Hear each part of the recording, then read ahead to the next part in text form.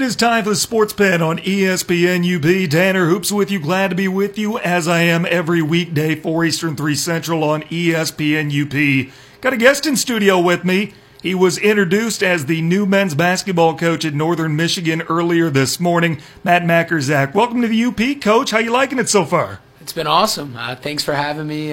Really enjoyed my brief time here so far, and it's been a lot of fun. I know you haven't even been here a full 24 hours, and it's been hectic. Haven't had a lot of chance to enjoy the city, but any favorite part of it so far? Anything sticking out to you?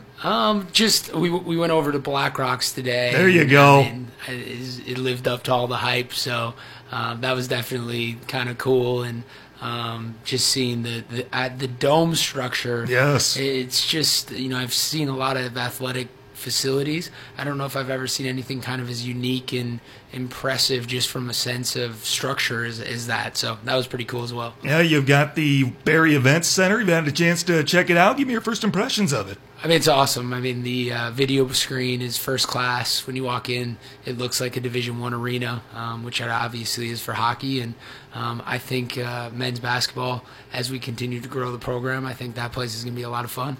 Well, Coach, let's help the listeners get to know you a little bit better. You come from junior college, Bryant and Scranton, and a couple of years ago, they didn't have athletics. You talk about building up a program. You literally built up a program that did not offer basketball a couple of years ago. In your lone season with them last year, 25-8, you were 17th in the country and brought them to the to the JUCO tournament.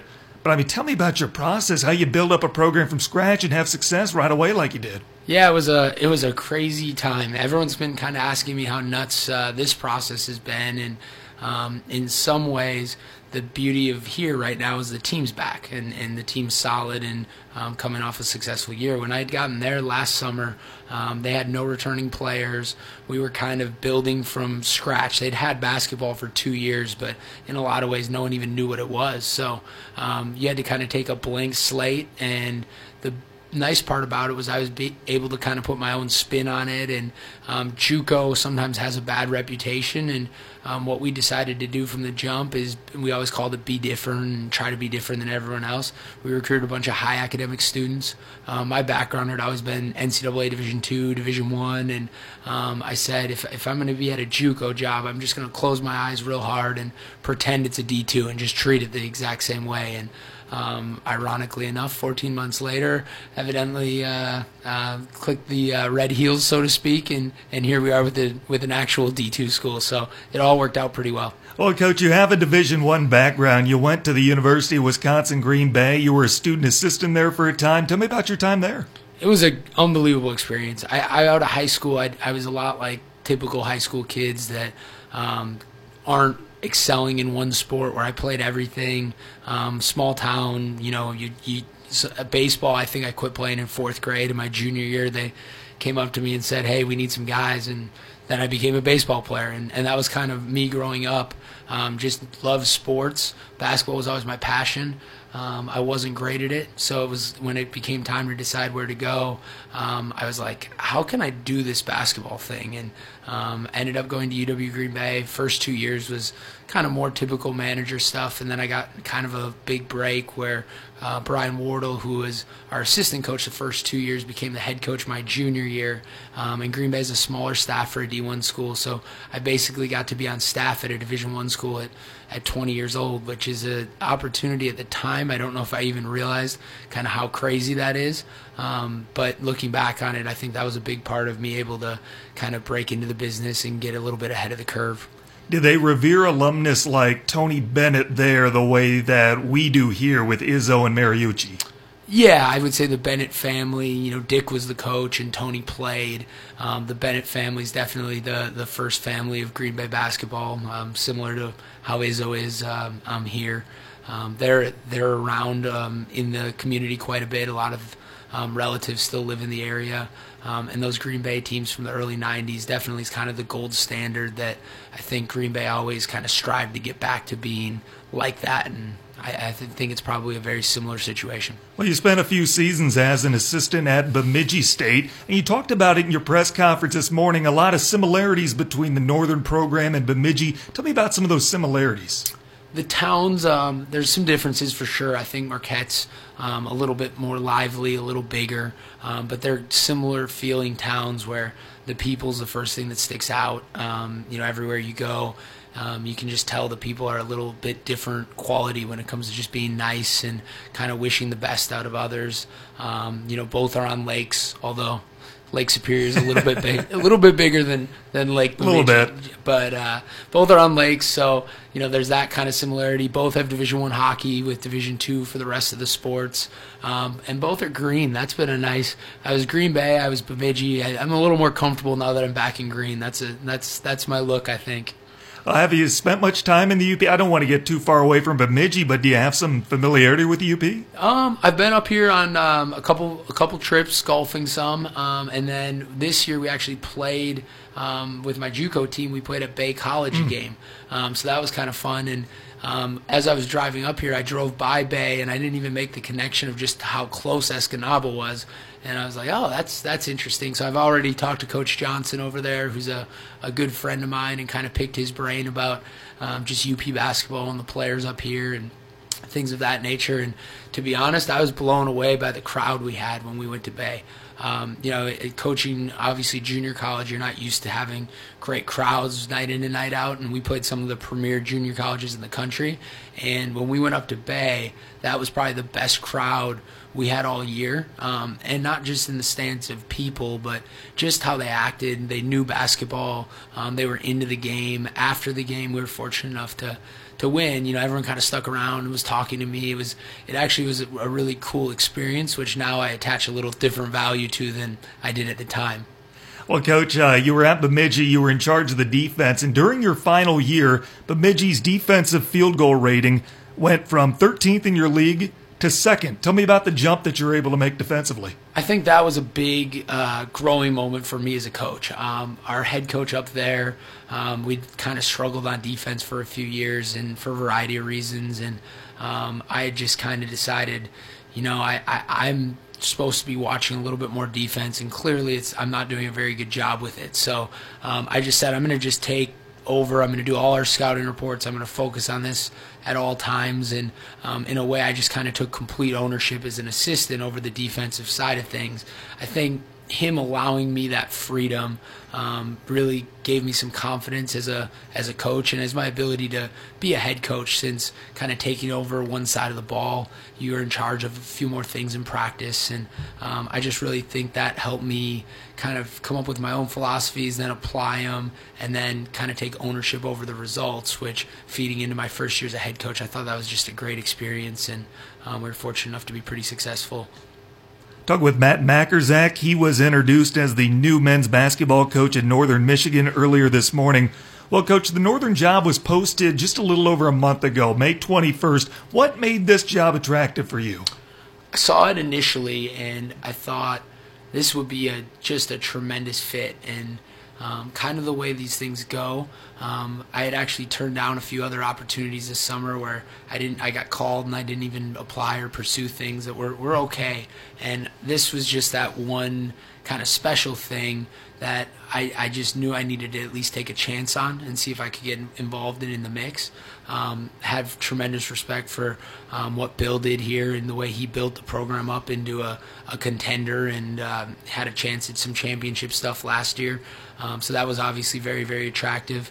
We've already kind of talked about the city and the town. That was something that was crucial for me, is when you get an opportunity like this, my plan is being here for the long haul, and Marquette's a place I'd love to live and become part of the community and all those types of things. And then just the familiarity with some of the players. There's some guys in the past I've recruited and gotten to know, and I knew that they had some good guys that I would want to be part of. And then lastly, I've had tremendous success everywhere I've been recruiting the state of Wisconsin, and obviously our recruiting is going to start first and foremost in the area, but I think we have a tremendous opportunity to become kind of the main destination for the best Wisconsin players at the D2 level, and that's something I'm excited about. Well, you're inheriting a team that is going to return 12, and they just posted back-to-back winning seasons. Tell me about your interactions with the players. I said it in the press conference today, but the players were absolutely, kind of lights out when I met with them. When you do these coaching interviews, I think a lot of times can get a little caught up in trying to tell everybody what you're going to do, and I think that's obviously what they're there for. But I also really enjoyed learning about Northern Michigan and the players. When I met with them, I left with a certain level of confidence about what we could do here, because they were talking about the right things over and over and over again. They mentioned, stuff about fan interaction and culture, and you could just tell they liked each other. And you put guys from all around the Midwest together who are all stars on their own team, and you put them in the same locker room. Very rarely do you develop that kind of love and family atmosphere. A lot of teams break down huddles saying family, but to actually be that's a whole nother element. And the players here, there was no doubt to me that was a fact. They were family. They felt like family. And then today, I was walking around the building, and there was a youth basketball camp going on, and I wanted to go and check in on it and just see what the guys were doing. And when I went in there, it was the most structured and organized basketball camp I've been a part of in a long time, and it was just being run by the players. And obviously, I think Naba's overseeing that, and evidently he's got about as bright a future coaching as he did as a player if he's going to continue to have that positive effect on people. Well, Coach, offensive numbers really picked up for Bryant Stratton last year. You run a high-octane style offense. You emphasize shooting and effective shooting, efficient shooting. Tell me about your offensive philosophy. Yeah, we were fortunate enough last year to finish second in the nation in three-pointers made. It was a little bit the nature of who the team we were able to recruit late in the game was. We didn't have a lot of true big guys, and I'm one of those people that I don't find a lot of use in complaining about what we don't have. So rather than fight the fact we were smaller, we just embraced it, and we played really, really fast. We shot a ton of threes. We tried to get to the rim after shooting early threes, and then knock down free throws at a pretty high clip as well. The old, everyone says they're going to play fast. To me, playing fast isn't about just shooting quickly. It's about making quick decisions, moving the ball. We actually chart every possession. We chart how many passes we make in that possession, which is something the Golden State Warriors have talked about and done. And most of the ideas I come up with, I'm not smart enough to come up with great ideas myself, so I try to read what other good people are doing, and if it's something I think fits into what we want to do, I just try to steal it. And that was definitely one of those things that we used a lot this year at Bryant Stratton. Well, as you get set to take over the program, what's the next step for you? Is it filling out who's going to join you on the bench or what have you? Yeah, I think probably for me, priority one is getting to know the returners. More than anything, I just want them to know that this is their program. They built it up, and I'm fortunate enough to kind of serve them as their new coach to try to continue that rise. The second priority to me is who we add to that locker room. So that means an assistant coach, which we have the opportunity to do. I have some people that I think are going to be really, really good that are interested in the job. I've probably been contacted by 20, 30 people today. I'm really confident in who we're going to end up with. And then probably adding one or two players. I think there's going to be some good news soon on that front. I think we're going to add some kids that are very, very talented, but also fit exactly what we want culturally and what they're already about, but they're tough and they're winners. Well, Coach, about everybody on the search committee had you listed as their number one choice for the job, and Tom Izzo was a part of that search committee, so you come pretty well referenced. Yeah, I think it helped a little bit that Coach Izzo knew Brian Wardle, who from Green Bay. They actually played this year in the NCAA tournament. I think he gave him a little bit of scare, so maybe that helped a little bit with him recommending me for the job. But I thought the search committee was just a group of good people, and what I tried to do is just be me and be as genuine as possible. I think sometimes when you get in those situations, it's tempting to try to think what other people want to hear. And in this case, I just said, this is me, this is what I do, and I think it just happened to align very, very well with what Northern Michigan was looking for. Well, Coach, away from basketball, what should Northern fans know about you? What do you like to do when you're not on the floor? A year ago, I would have said I like to run around lakes and stuff, and that would have been a great answer here. But evidently, year one head coaching, I decided that the whole running thing wasn't something that I was going to do, so I can't say that anymore. I golf a lot. My thing is in the winter, you're so heavily focused on basketball, and when you're away from that, it's hanging out with your family and friends and things like that. So in the summer, I try to get outside as much as I can, and so golfing's a great way to do that. I do run some, and I like reading kind of some nerdy stuff every now and then, and so yeah. Well, you're from Wisconsin, grew up a Bucks fan. That'll make a lot of people happy around here. It was a good season to be a Bucks fan. Yeah, it was fun. I lived about probably a 15-minute walk from the Bucks brand new arena, and actually did some fundraising stuff in my previous school. We were going to play a game there. I'm sure they still will. So it was kind of a cool time to be a Bucks fan. We played very, very similar to how they played last year. Shot a lot of threes, tried to get to the rim, didn't shoot as many mid-range shots. So that was also kind of a fun dynamic. Was a lot of people are like, "Are you trying to play like the Bucks?" I'm like, "I'm not trying, but it just so happens that that's kind of how we're both playing this year." So that was kind of a fun twist to all that. Yeah, good night for the Bucks at the awards ceremony a few nights ago. Giannis gets the MVP, Coach Bud Coach of the Year, and then John Horst GM of the Year. Hey, settle a debate for me. We're talking about this on the show. You got to give Middleton the max this year if he wants it, don't you? Yeah. It's a big debate, and I would say people in Milwaukee are not necessarily on board with that, and I just don't agree. You don't have many chances when you're a team like the Bucks to go into the season as one of the favorites, and I think they're second right now in the Vegas odds to win the championship.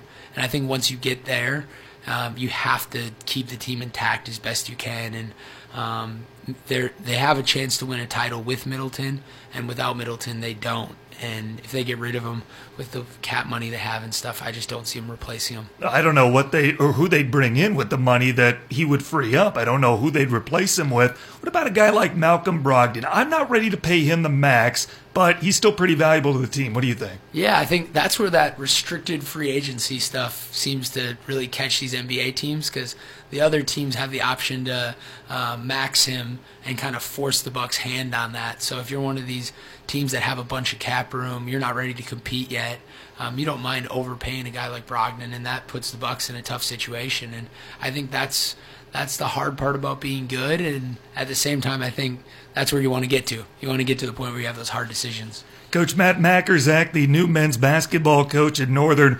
Coach, glad that you're here. Welcome here. I think people are going to enjoy your basketball tenure here, and the hardest part's probably going to be learning how to spell that name. No doubt. It's a tough one. It's easier to say than it looks. Mm-hmm. The pronunciation is okay. It's more the spelling. That doesn't make any sense at all. Works for Coach K, though. Exactly. So it's worked for someone. So.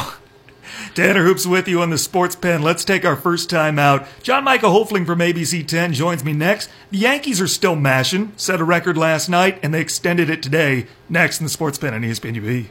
Check out the UP's live and local sports talk show, The Sports Pen. Weekday afternoons at 4 on ESPN UP and on the ESPN UP app. Welcome back to the Sports Pen on ESPN UP. Tanner Hoops with you. Glad to have you along. John Michael Hofling from ABC 10 joins me. I'm not going to ask how you're doing because I can read it all over your face, man. You're tired. Yeah, I mean, you know how it is. I mean, we had the Northern coach who introduced to us today at 9, mm-hmm. and then we got the skills challenge at 2:30. So it's been a lot of stuff. And I just finished Michael's Monday Minute. Thank goodness that the Michigan Vanderbilt series went 3 because otherwise it'd be a little out of date. But those things take a while, man. Michael's Wednesday Minute. What I always say is we were actually thinking of making it a joke when I first joined ABC 10. We were thinking of making a joke where Monday Minute was always on a different day of the week, but never Monday. But yeah, whenever it's not on Monday, I just say, "Oh, this Wednesday edition of Monday Minute." Well, there you go. I mean, you've got plenty of content. Is that what it's about? Is this Michigan Vanderbilt this week? Sorta. It's a little bit about that. Basically, like ever since the finals started. With Michigan and Vanderbilt, I've been seeing tweet after tweet of people from around here saying that Michigan could beat the Tigers. So I'm just going to put a stop to that real quick. It's like a few years ago, could Alabama beat the Cleveland Browns? When all that was going around, it's like, could Duke beat the Knicks? I will say, if there's one sport that I think a college team could potentially beat a pro team in, it's basketball.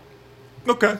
I could buy that. Because there are stars in basketball that come in and immediately make a legitimate impact. Mm-hmm. And a team that has no stars like the New York Knicks could fall. I would love to see it. Kyle O'Quinn trying to defend R.J. Barrett. Exactly. Could you imagine if we actually got that? I'm mad now that we missed that opportunity. It's crazy, man. And they used to have stuff like that. You remember I can't remember how long ago, but they did it for 42 years in the NFL, where the Super Bowl champs played like a Pro Bowl college team. I remember the NCAA champion was Notre Dame one year. This was like the 1920s, and the New York Giants won the NFL football championship.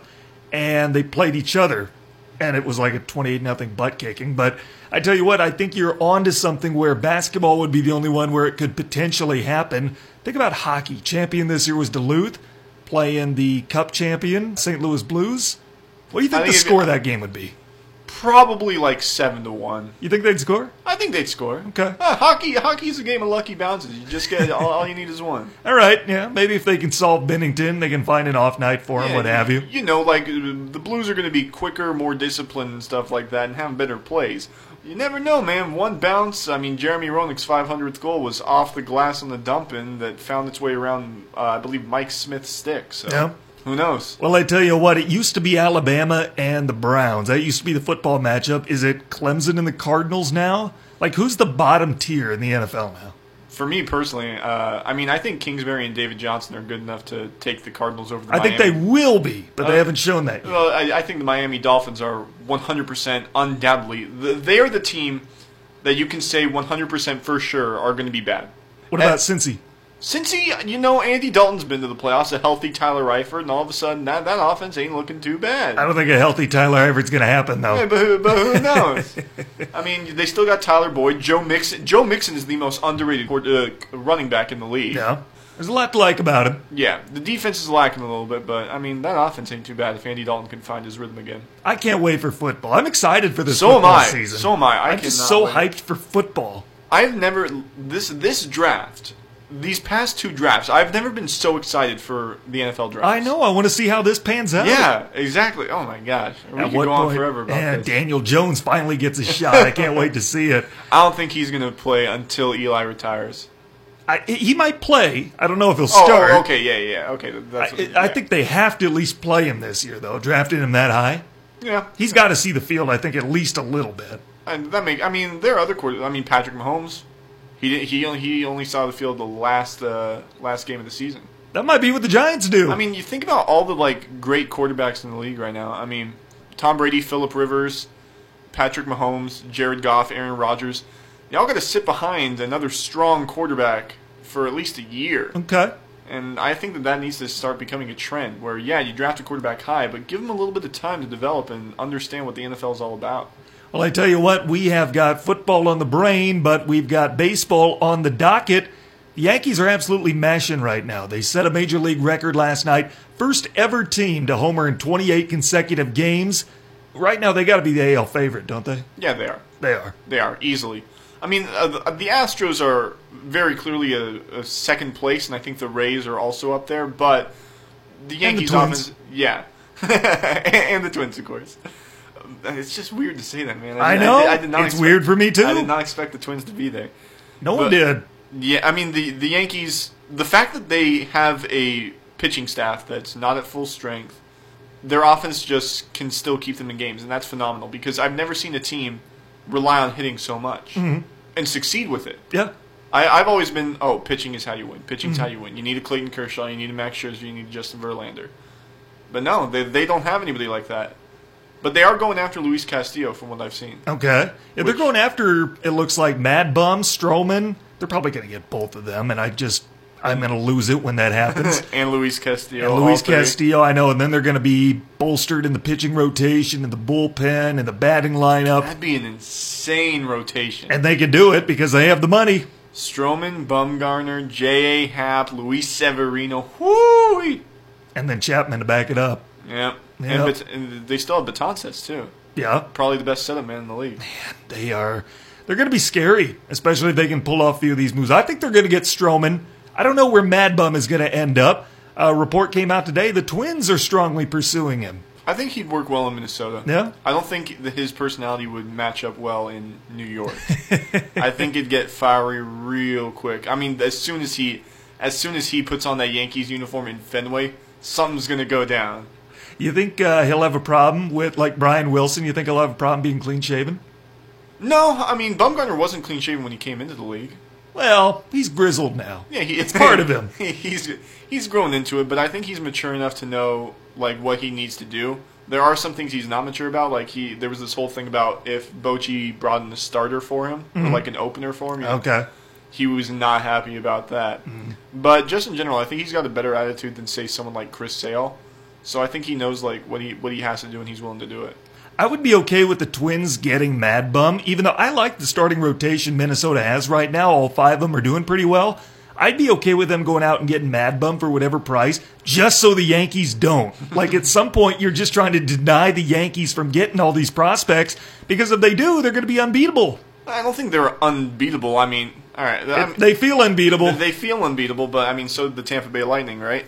Yeah, okay. All right. I tell you what, though, Will Smith, also somebody the Twins are showing interest in. I would say he has been the Giants' best player this year, would you? Yeah. Yeah. Undoubtedly. I think there are only 4 Giants that still have any sort of value right now. Yeah. Yeah. Will Smith, Madison Bumgarner, Brandon Belt, and Brandon Crawford. I think Crawford's stock is down right now. It's down, but still, you can never have too much defense. Right. Yeah, he's good defensively, right. Yeah, he's great defensively. Probably the best defensive shortstop in the NL. Paul DeYoung. No. Yes. No. Yes. No, you show me Paul DeYoung's Gold Glove. Well, he's got a .991 fielding percentage. Yeah, Brandon Crawford's got 3? 3 Gold Gloves? He's been in the league longer than DeYoung. Yeah, but still, as soon as Simmons left the NL, it was all Crawford's. Well, I tell you what, back to Will Smith. The Twins need a true closer. They need a real closer. Right now they have a few guys acting that role. Will Smith would certainly fit the bill. You want to take Mark Melancon off our hands? I do not want to take Mark Melancon off your hands.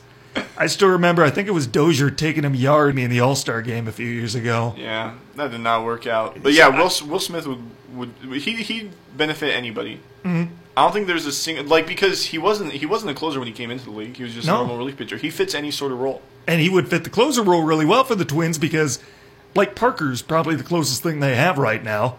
But I mean, I like Smith a lot. What happened to Brandon Kinsler? I really like. He's with the Cubs now. He's with the Cubs. Okay. Yeah, they traded him in 2015 to Washington. Excuse me, no, that was 2017 when they did make the playoffs. They rallied and finished 10 over 500 that season. Dang. So, I like Brandon Kinsler. I do too. Sometimes I miss Brandon Kinsler. I liked him better than Fernando Rodney when he was a Twins closer. My gosh. You know what's crazy is I look at those guys, the guys like Fernando Rodney, Jeurys Familia, and stuff like that. How do the A's make them good? Blake Trinan was atrocious with the Nationals. Yeah. How do the A's do it, man? The A's take these guys. Jesse Chavez is not good with any other team, but as soon as he goes back and forth from the A's, he becomes good again. Something about them. Jesse Chavez went into the 7th inning for the first time in over 2 years last night. Helped Texas beat the Tigers. You know when the last time he went over 7 When he was with the A's. Yeah. I tell you what happened to Familia? It's going to be something that gets a 30 for 30 someday. It could be. I don't know what the story is behind it or what happened there. This guy was crazy. But I tell you what, it's like Edwin Diaz came into town and Familia felt like there was no purpose for him anymore. There wasn't really. Well, maybe not. Diaz was just the better guy. He is a better closer, it's for sure. Yeah. Plus, with all the stuff that was going on with the Mets at the time, it's continued to go on now. He's just been surrounded by it. He either attracts it or he's been surrounded by it. You think Mickey Callaway has to be fearing for his job? A little bit. They say he's not, but I don't believe it. There were definitely expectations coming into this season, and then this just adds more wood to the fire, you know? Probably should have just stayed as Cleveland's pitching coach. That was a good gig. It was a good gig, yeah. Nobody was ever going to blame you when you had Carrasco, Bauer, and Kluber backing you up. And I even like Clevenger and Tomlin. They're both pretty good, too. I tell you what, Trevor Bauer, he could be trade bait coming up at the deadline if something happens to the Indians. Right now they're contending. Yeah. but I don't think he's going to come back to Cleveland this year. He could be one of the high commodity free agents this offseason. He could be, but I doubt the Indians will give him up. One, because they're in a pretty weak division. Like, other than the Minnesota Twins, I don't think any of those teams is really... Like, maybe the White Sox could make some They're getting there, yeah. slowly. But as long as they're in that division, they're going to at least contend for a playoff spot. So I don't think they're going to trade him. Tanner Hoops, John Michael Hofling with you. Glad to have you along on this Wednesday afternoon. Let's take another time out. When we come back, Andre Iguodala has a theory on why Mark Jackson has not been offered a head coaching job in the NBA. That is next in the Sports Pen on ESPN UP. Check out the UP's live and local sports talk show, The Sports Pen. Weekday afternoons at 4 on ESPN UP and on the ESPN UP app. Welcome back to the Sports Pen on ESPN UP. Tanner Hoops with you along with John Michael Hofling. Glad to have you with us. Here's your Sports Center update. Westgate in Las Vegas has released their NFL MVP odds for this season. Patrick Mahomes tops the list at 4-1 odds. He is followed by Aaron Rodgers and Andrew Luck, who each open at 8-1. Top 13 favorites, all quarterbacks. The highest non-quarterback, Ezekiel Elliott, number 14. Is Dak Prescott higher than Ezekiel Elliott? No. Good. Matt Ryan is, though. I don't think it's that bad. Matt Ryan's higher than Baker Mayfield. Baker Mayfield has Nick Chubb, Kareem Hunt, Jarvis Landry, David Njoku, and Odell Beckham Jr. But yeah, he's going to be the reason. Breakout year for Njoku. I'm calling it. I've been saying that for years, man, but it never happened. I know. You're waiting for that breakout year from David Njoku. Toronto Raptors head coach Nick Nurse will coach the Canadian national team at the upcoming FIBA World Cup and the 2020 Olympics should they qualify. Trader. He's from Iowa. Have I tell you what, good for him. He's been embraced by that country. And finally, a woman who claims to have married a 300-year-old pirate's ghost says that they are divorcing. Kind of surprised it didn't work out. He wanted the booty too often. He ghosted her. Gotcha. I did my journalistic due diligence and I read beyond the headline, and apparently she is obsessed with pirates. She impersonates Jack Sparrow, dresses up like him from Pirates of the Caribbean, and she believed that she was talking to the ghost of a Haitian pirate named Jack who was executed in the 1700s for thievery and decided to marry him. And then 2 weeks into the marriage, she started experiencing health problems, unexplained phenomena, and decided it was time to get a divorce, and now is warning people about the dangers of exploring spiritualism. 17th century Haiti, he's got to have scurvy or something like that. So I imagine if you're having relations with... That, and he's a ghost. When crossing the spiritual plane, it can have side effects. I tell you, I don't believe in ghosts. Do you believe in ghosts? A little bit. I don't believe in ghosts. Like, people die. I don't think that they stick around. But I do think there's some freaky spiritual stuff, like demons, if you want to say that, that you don't want to mess with. Going to Chapman had so many things on the Orange County Ghost Tour. Mm-hmm. So it was, like, famous for being haunted. And there are a lot of stories from people I know who have, like, no reason to lie of, like, weird stuff going down. I kind of want one of those encounters. I know. I kind of want to see if, like, there's something like... I'm terrified of it, but I kind of want an encounter. What city is Chapman in? Orange. All right. Right next to Anaheim. Okay, well, Disneyland and ghosts. Disneyland, ghosts, is it Ducks Land and is in Angels. Omaha? Ducks and Angels. Yeah, Land is in Anaheim. Land is in Anaheim. Did I just say Omaha? Yeah, you said Omaha. Gosh dang it. I'm thinking College World Series. Who's not at these? Yeah, I got a big one coming up tonight. Yeah. But I tell you what, Mark Jackson, former head coach of the Golden State Warriors, I'm glad you're here because you're a Warrior fan, and we get inside perspective on this. And to give you some background for the listeners who may not know, Mark Jackson, formerly head coach of the Golden State Warriors, fired in 2014, has not gotten a head coaching job since. Right now he's a broadcaster for the NBA on ABC. One of his former players, Andre Iguodala, still plays for the Warriors. He had 1 year under Jackson back in 2014. He believes that Mark Jackson is being blackballed by NBA owners and front offices because of his religious beliefs. Jackson is a devout Christian, and he's not shy to talk about it. He is also a licensed minister, sometimes would let his two jobs interact with each other, cross over into each other. There wasn't a fine line between being a preacher and being a coach for him. and that included taking his players to church. At one point, he took Steph Curry when he was suffering with that ankle injury. Remember that? He took him to his church and tried to heal him with oil. Apparently, the front office, I don't know if that's what led to his firing in 2014, but the front office didn't like that. Eventually, Jackson was fired. I'm not saying it was because of his religious beliefs, but Andre Iguodala believes that is the reason why Mark Jackson does not have a job 5 years later. You've been a fan of this franchise for a long time. What do you think? If he was a player, I would say that that's malarkey. Mm-hmm. That's impossible. I mean, look at other guys who have been like devout Christians and have led their teams through it. Carson Wentz is known as a phenomenal leader. He baptizes his teammates all the time. Mm-hmm. So, but since he's a coach, you want your coach to be different than a leader. You want your coach to be a mentor, somebody you look to for wisdom and respect, not somebody who, tries to steer you in certain directions. They try to expand you, not... I don't know what I'm trying to say, but I could understand where that's coming from. But that being said, I think the biggest reason is just because they saw what Mark Jackson did with the same team that Steve Kerr won the championship with, and they're like, oh, he wasn't able to win the championship with that team? Come on. Well, that's one of the biggest black marks against him. On his resume, every year since he's been fired, the Warriors have gone on to the NBA Finals. They've won it 3 times. But if you look at his body of work and his resume, obviously it wasn't great. It didn't totally meet expectations at Golden State, but it still wasn't bad. It was good enough where he probably should have a job by now. Yeah, it wasn't bad, but how much of that was actually due to him? A lot of that was just due to the fact that Steph Curry, Klay Thompson, Harrison Barnes, Draymond Green were all... I don't think Festus Ezeli was around by this time, but...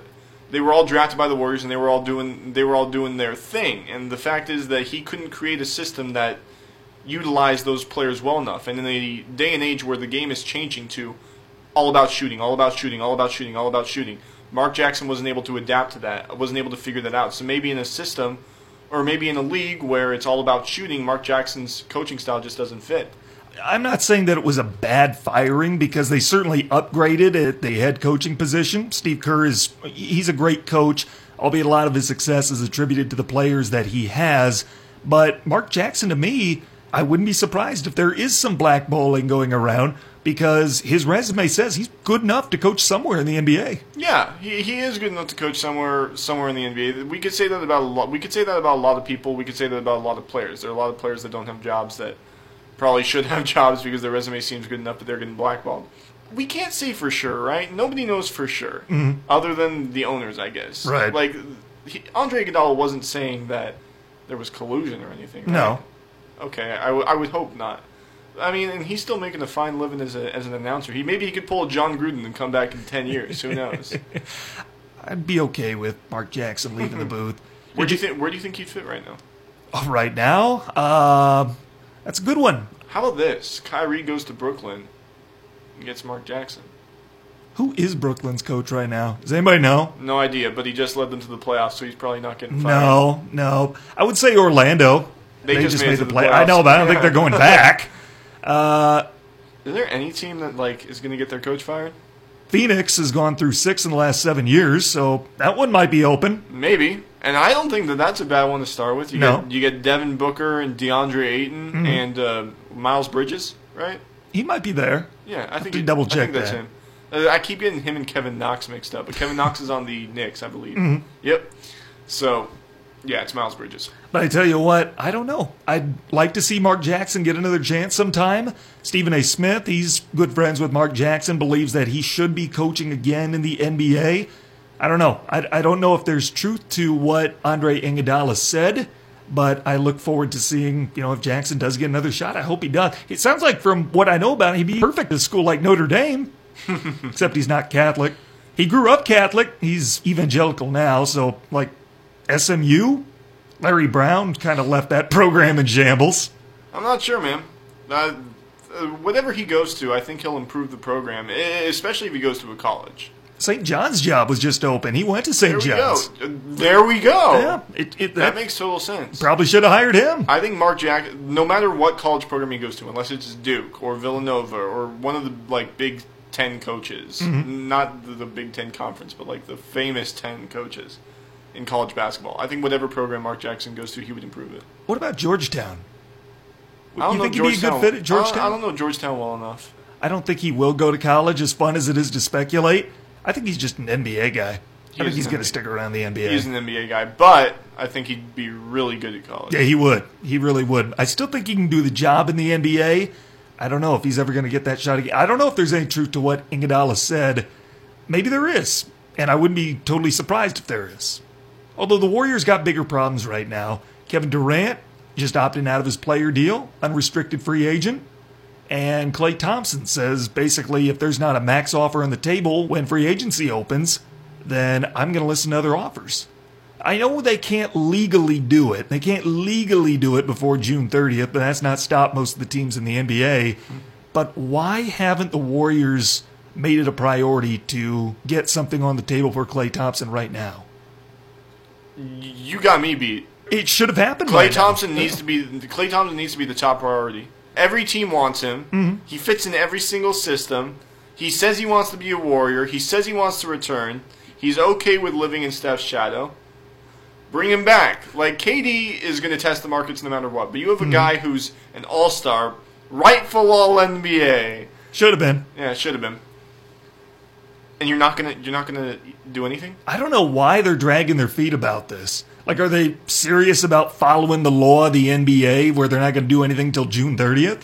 Maybe because their whole situation with their owner, they're like, oh, no, we're good boys. We don't do anything wrong anymore. Yeah, we don't want a tampering charge. Yeah. Leave that to Magic and Rob Pelinka. And Anthony Davis and LeBron James. They're already on it. Those two are like the shadiest underground recruiters. They put Sean Miller to shame. Yeah. You can see the way they look at each other. They're already doing it. Yeah. I tell you what, free agency is going to be so much fun. So who are you going? Tell you what, the Rockets trying to get Jimmy Butler. We talked about like it was a possibility, but now it's looking like it's going to be something that really happens or really is going to come true. I would be unimpressed by that move. I think that would be a bad move. Be a terrible move. The Rockets are smarter than that. They should be. It would not be a very Rocket-esque move. No. They got to be better than that. That would be like a Minnesota Timberwolves drafting Johnny Flynn ahead of Steph Curry move. And you could say that about a couple other players. I mean, Blake Griffin and James Harden went 1 and 3 in that draft. Mm-hmm. So I didn't want to say the Pistons and Milicic. Oh yeah. Oh man, I know that one hurts. Oh yeah. Tell you what, let's take another time out. When we come back, Michigan with a chance to win their first title in 50 years tonight. Next in the Sports Pen on ESPN UP. Check out the UP's live and local sports talk show, The Sports Pen. Weekday afternoons at 4 on ESPN UP and on the ESPN UP app. Chases one there at 94, and Kumar Rocker has 3 strikeouts. 0-2, Blake Nelson. Oh, boy. Kumar Rocker, strikeout number 4. 8 straight strikes, the 0-2. Gone. Wow. Kumar Rocker. 5 strikeouts. That's fair. That's Martin. And that's the game. If you missed any part of the show today, check it out with our free mobile app. You can get it from the Apple iStore or Google Play. Just look up ESPN UP. You can hear live broadcasts. You can get stuff on demand. Get the app. That's the app you need to have. Tanner Hoops, John Michael Hofling with you. Glad to have you along. Well, tonight, it's going to be a fun one. Out in Omaha, that'll be the place to be as Michigan takes on mighty Vanderbilt for the College World Series Championship. The equivalent to Game 7, Game 3 of the College World Series. This is going to be a fun one. I've loved watching the first 2 games of this series. Starting pitching has been the difference in both of them. Mm-hmm. Tommy Henry a couple of nights ago, and then Kumar Rocker last night. Yep. Pitching is always the difference. Who do we know who Michigan's going to have tonight? I think Carl Kaufman will go tonight. It's going to be interesting to see. I think a lot of it has to do with what are the coaches going to do? What's Bakich going to do? What's Corbin going to do? Mm-hmm. It's going to be interesting because like last time we saw Game 7 in the World Series, I believe it was Astros-Dodgers. Yep, I think you're right. Yeah, either Astros, Dodgers, or Cubs, Indians. But in each one of those games, over 11 pitchers were used in the game. I wonder if coaches have enough depth right now where they'd be comfortable combining to go 11 deep into one game. I guess when you're going all out and you're trying to win a championship, there is no tomorrow. It's the very, very last game. As long as you're not putting any of your players' arms at risks. Tell you what, Kumar Rocker, he was their ace in the hole. Vanderbilt, they weren't panicking after losing game 1 because they knew they had the Rock going for him the next night. Yeah. That kid is going to be a really, really good draft prospect next year. I hope he is. I hope all of them are. I hope the Twins get him. Yeah, exactly. He's good. He mixes up his spots. He locates it well. What did he top out around last night? Upper 90s something? I think 96, 97. Might have been. I think he touched 97. He can get that up a little bit. He'll be a top-tier major league prospect. That's already top tier. I think Noah Syndergaard touches 100 maybe once. With actual pro coaching, he'll hit 100. I'm excited to see where this kid goes. I'm excited for a lot of these guys to see where they end up. There's so many good stories that come out of these two teams. Jimmy Kerr? Yes. That story is incredible. Third-generation College World Series player? I like the difference in generations. I know. I like that it's the grandfather was in 62, and the father was in 84. Mm-hmm. So that's a 22-year difference. And this one, 84 to 2019, that's 35 years. So just shows you something about the generations and their family process. Well, that 1962 team that Kerr's grandfather played on, the last Michigan team to win the NCAA National Championship in baseball, that was the last time that a Big Ten school won the College World Series. No Big Ten school's been this far since Ohio State in 66. How big would it be for the Big Ten, a school that can't play outdoors till like mid-April, to be able to win the baseball championship? I don't think it would be a big deal for the Big Ten in general. Really? What's it going to do? I mean, for me, it might help Michigan, but just in general, nobody's going to look at this forgotten baseball conference and be like, "Oh, hey, they got lucky or they got a good run one year. Let's do that now." I think Michigan will get some help from it. They'll be like, "Oh, if Michigan wins the championship or not, even if they don't, they'll get some help." But still, it's going to be the UCLAs, the Vanderbilts, the Fullertons, and stuff like that. Where would you stick Michigan based on what we know right now? If you were doing a preseason top 25 next year, where would you stick them right now? Like, would they be, if they lose tonight, would they be a top 5 team going into next year? If they win or lose, I'd put them around 7 to 9. Okay. Somewhere 7 to 9-ish. All right. Because they'll have a good group coming back. I mean, they're going to be hit with the draft quite a bit, but they'll have a good group coming back, and they've got a really good incoming recruiting class. And I like the way Eric Bakich has built up a program there. 7 years there. There's a lot to like about what he's done. Yeah, there's no reason to think he can't do the same with whatever class he gets. Mm-hmm. He builds things from the ground up, and he's committed to Michigan. Like, he likes being a Michigan Wolverine. He turned down the Carolina job, because that was around the peak of Carolina's baseball success. That would have been a really attractive job. Mm-hmm. Yet he likes where he is. You know that he and Corbin have like a pretty good relationship. They both worked at Clemson together. Yeah, right? yeah, they're in the same group chat. It's crazy. It's crazy how deep these teams go together. Apparently, their wives are best friends, and their wives are in a group chat together. Oh boy! Apparently, that's how they met. There's got to be something on the line with these games. Right? Oh, I'm sure. Like, they've got a friendly wager or something between them. Got to be. It's got to be. Yeah. I would love to see what the group chat says between those two. Like, I don't know what could be going through their minds right now. Do you think it's all, hey, best of luck tonight, or do you think it's like, we're going to get it to you tonight? I think 90% of it is cordial, best of luck stuff. Maybe a little bit of friendly banter, a little trash talk. That's not how I talk to my best friend. Well, yeah, I mean, I've got my own group chats where I probably don't talk as cordially as I would if, people... Yeah, you could probably say less cordially is accurate. Yeah. Informal, casual, what have you. Yeah. I mean, they're both professionals, and they're both among the best at what they do. But when you're going up against your friend, and they're friends, baseball's ultimate prize on the line, I just would love to know what the emotions are right now. Like, what are they doing waiting for 7 o'clock to finally get here so they can take the field? Like, I'm sure that they would have... Corbin's been here before. Well, he has been. I'm sure he's a little more relaxed. Mm-hmm. I'm sure Bakich is freaking out a little bit. Do you think more pressure is on Bakich than Corbin? Because Corbin's, this isn't going to be his last trip to Omaha. There is zero pressure on Bakich right now. Think so? Nobody expected him to make it to the tournament. Nobody expected them to make it to the finals.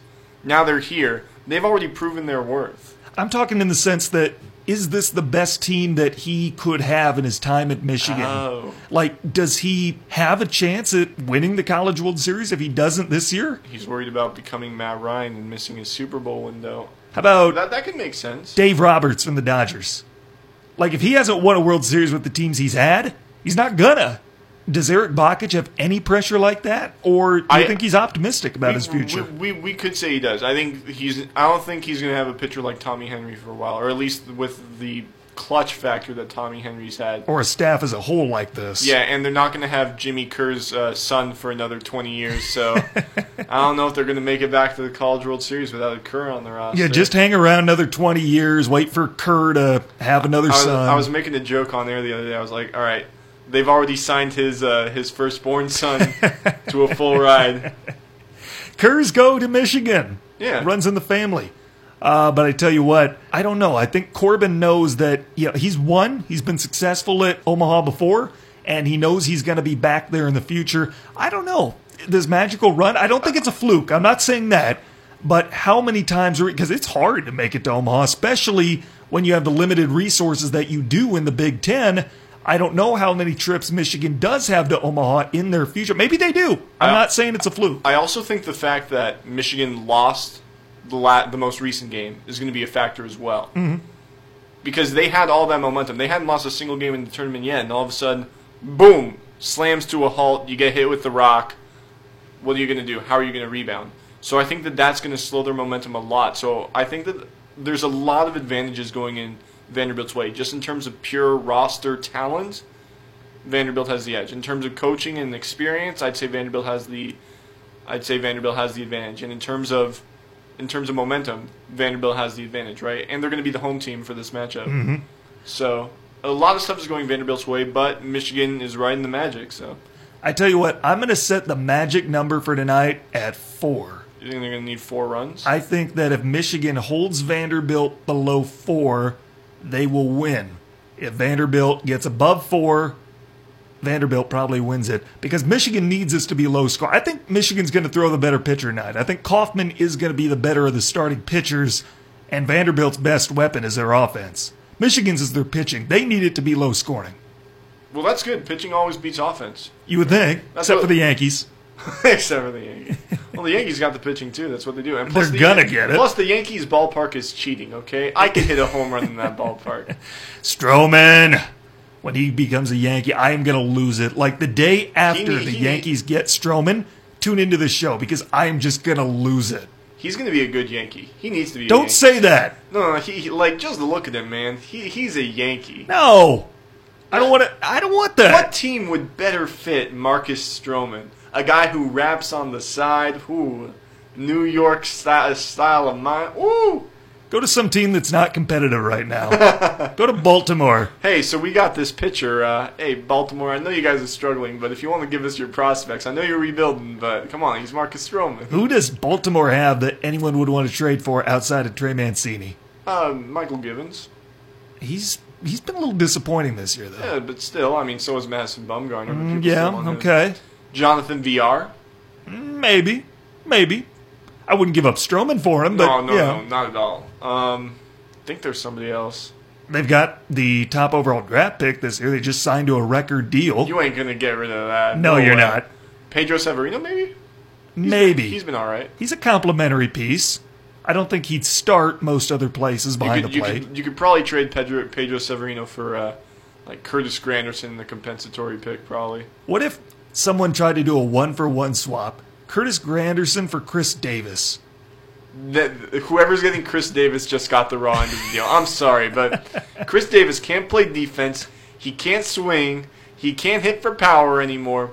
All he does is clog up a space, but you have to play him because he's so expensive. Mm-hmm. Whoever pays the rest of that contract is losing. And that would be Baltimore because nobody's going to trade for him. Nope. And he's locked in, I think, until 2023. Is there any contract, anybody out there who would be worthy to trade Chris Davis for? No. No. Because I would have to pay Chris Davis that massive amount for him to rack up 200 strikeouts a year. So if you're the Orioles, do you want to just give Chris Davis away so you can open up a roster spot, but still pay the rest of his contract? Based on what I know right now, I'd say no. I don't know what their farm system is like. I know they've got a few high draft picks. I don't know how they're producing yet. Mm-hmm. They got a bunch of those guys from the Dodgers last year. Yeah. But based on what I know right now, I wouldn't let Davis walk because you're not contending. Maybe you can give him some at-bats, get him a chance to get back on track. Back on track? He's never going to be back on track to what that contract's paying him. At least producing.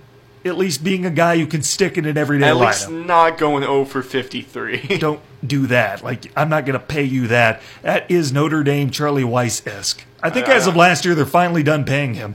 Had me caught there for a second. You haven't slept in a long time. I have not slept in over 24 hours, people.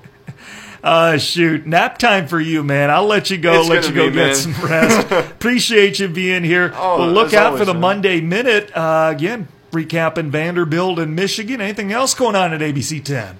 Not much else going on, of course. We're going to talk about Matt Makurzak. There you go. You did it. Matt Makurzak, yep. We're going to talk about Matt Makurzak and, of course, the Skills Challenge, which I'm really looking forward to. If I'm awake enough, I'm definitely going to try my hand at some of those. So maybe you'll see some of that tonight. Tell you what, that's it for us in the Sports Pen. I'll be back on tomorrow, 4 Eastern, 3 Central, and ESPN UP. For John Michael Hofling, I'm Tanner Hoops, signing off from WZAM Ishpeming Marquette.